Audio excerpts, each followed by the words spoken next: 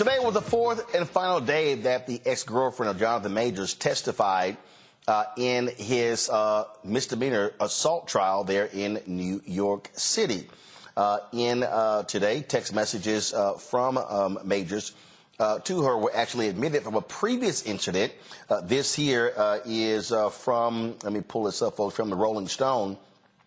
And so based upon what was entered into evidence today in court, in these text messages, he wrote, "I fear you have no perspective what could happen if you go to the hospital. They will ask you questions." This is what he texted to Grace Jabbari. He also said, and as I don't think you actually protect us, it could lead to an investigation, even if you do lie and they suspect something. She responded, "Why would I tell them what really happened when it's clear I want to be with you?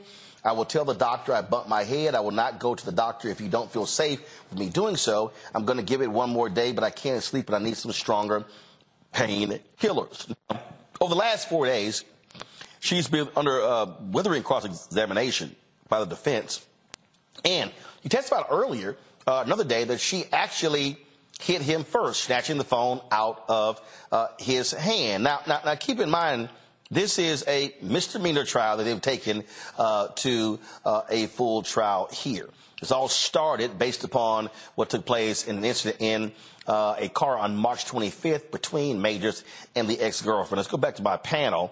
I'll start with you, Monique. Sitting here, again, watching this, obviously the prosecution is putting their case on.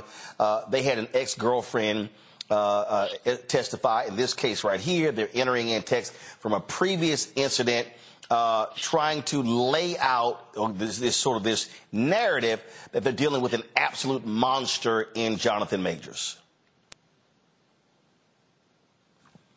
Your perspective, go ahead. You're muted. You're muted. Can you hear me now? You ain't done this in a while? Go ahead. I was trying to eat some chicken during the break, actually. Lord. So I just heard the issue about the text messages, and I think what I will say overall is that the prosecution, from the beginning of filing the case through the opening statements up until these days of testimony, has been trying to cast this defendant as the big, scary, evil black man, the boogeyman, and hope that there is smear enough to erase the actual facts of the case, the actual timeline of the case, the actual facts of how the rift between them started. And as you know, Roland, it started with the former girlfriend committing an assault against Mr. Majors because grabbing at someone's property, grabbing at their hand and property, taking it, that is a crime in New York City, and that's why she was arrested. And I still don't have an answer yet for why the charges were not pressed by the prosecutor's office, why there was a declination. Maybe that was part of their agreement with her. I don't know. But in general, the way that the prosecution has handled this says to me that they fear their case is not strong enough on its own, and they need to color and taint all things about the defendant, Mr. Majors, in order to be successful. Your assessment, Matt? So first, I think Monique is right in all respects. And I thought about this. So what the viewers probably need to know is, I don't know how it works in New York, but at least in Texas, and I would imagine a lot of jurisdictions, in domestic violence cases, you can put on evidence that's not germane to the exact issue if you're trying to show the relationship. So in Texas, we would call this 404B evidence, where a judge would say you can put on evidence of damning text or something else that shows the complexity and the nature of their relationship. Monique is exactly right. This is what prosecutors are trying to do. They're trying to use extraneous stuff to show that he's a big bad boogeyman. I will say, though, from a defense standpoint, I actually think this can still be leveraged, because if the question is her credibility, right, and her willingness to either be dishonest or to lie, then if there are text messages where she's showing that she's willing to engage in that, it at the very least should cause the jury to question whether the version of events as it relates to this discrete issue is really what she said happened, or whether they have a reasonable doubt. And while, if I were defending him, I would be concerned about how these texts may look to some extent, I might also think that it could be leveraged because it's very clear that there were assaultive behaviors on her behalf and that it's not as simple as he allegedly assaulted her and it's that it.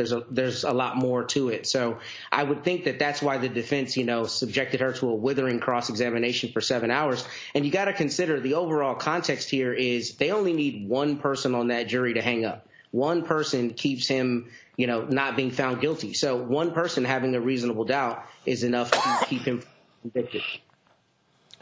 Michael, your thoughts? Roland, I was reading through this article on from people.com dealing with this, and I've been following the trial a little bit. I remember when these allegations first came out, even before this went to trial. However this turns out, this doesn't look good for Jonathan Majors, one. And two, it's a shame whether he's guilty or not.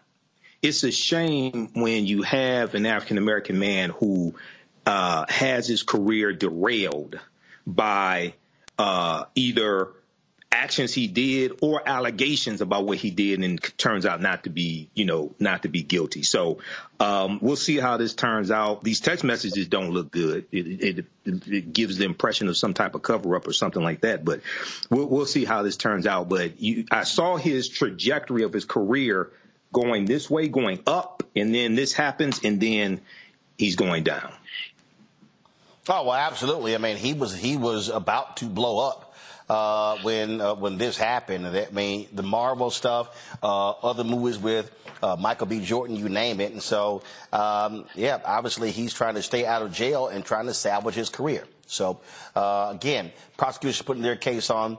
We'll see what happens when court resumes on Monday. Gotta go.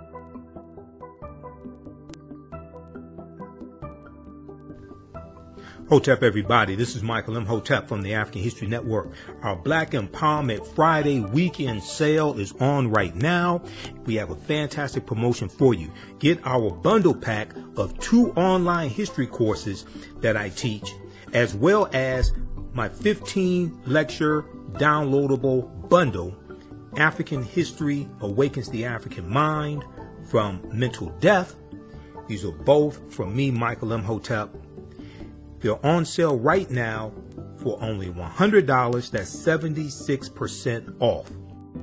My first online history class is Ancient Kemet, the Moors, and the Ma'afa, Understanding the Transatlantic Slave Trade, what they didn't teach you in school. Kemet is one of the original names for Egypt. We deal with thousands of years of history and what leads up to the transatlantic slave trade taking place. I do a PowerPoint presentation. We have book references, articles. There's about 100 articles that we cover in the class, over 200 slides that I put together as well.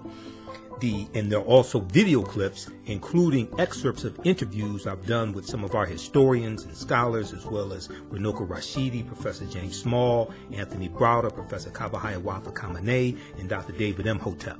In the second class that I teach, it's called Black Resistance Movements from the Haitian Revolution, the U.S. Civil War, Civil Rights Movement, and Black Power Movement, 1800 to 1968. And we dig in deep and look at history chronologically from 1800 to 1968 and look at what leads to the Civil War taking place. We study the Jim Crow era, the Reconstruction era, 1865 to 1877, World War I, World War II, Civil Rights Movement, Black Power Movement, and the Great Migration, 1915 and 1970. To understand what happened to us after slavery ended, what were the laws and policies put in place to put us where we are today, to understand where we need to go from here. I created both of these classes, created the curriculum, chose the content as well. This sale ends Sunday, December 17th, 2023. Visit our website, AfricanHistoryNetwork.com, AfricanHistoryNetwork.com. You'll see the promotion at the top of the page. As soon as you register, you can start watching the content. You can join us for our next online class live Saturday, December 2nd, 2023, 2 p.m. Eastern Standard Time. You can watch all of these classes on demand, and even after the course is over with, you don't lose access. Register right now, order right now. Visit our website, AfricanHistoryNetwork.com, AfricanHistoryNetwork.com. This sale ends Sunday, December 17th, 2023. Also, if you'd like to stop it for information, you can support the African History Network, $, the AHN Show through Cash App, $, the AHN Show through Cash App, also through PayPal, paypal.me/the AHN Show. This helps us keep doing the research, stay on the air, keep broadcasting, pay some of the bills. All right, we have to get out of here. Remember, right now is correct wrong behavior is not over till we win Wakanda forever, and we'll talk to you next time. Peace.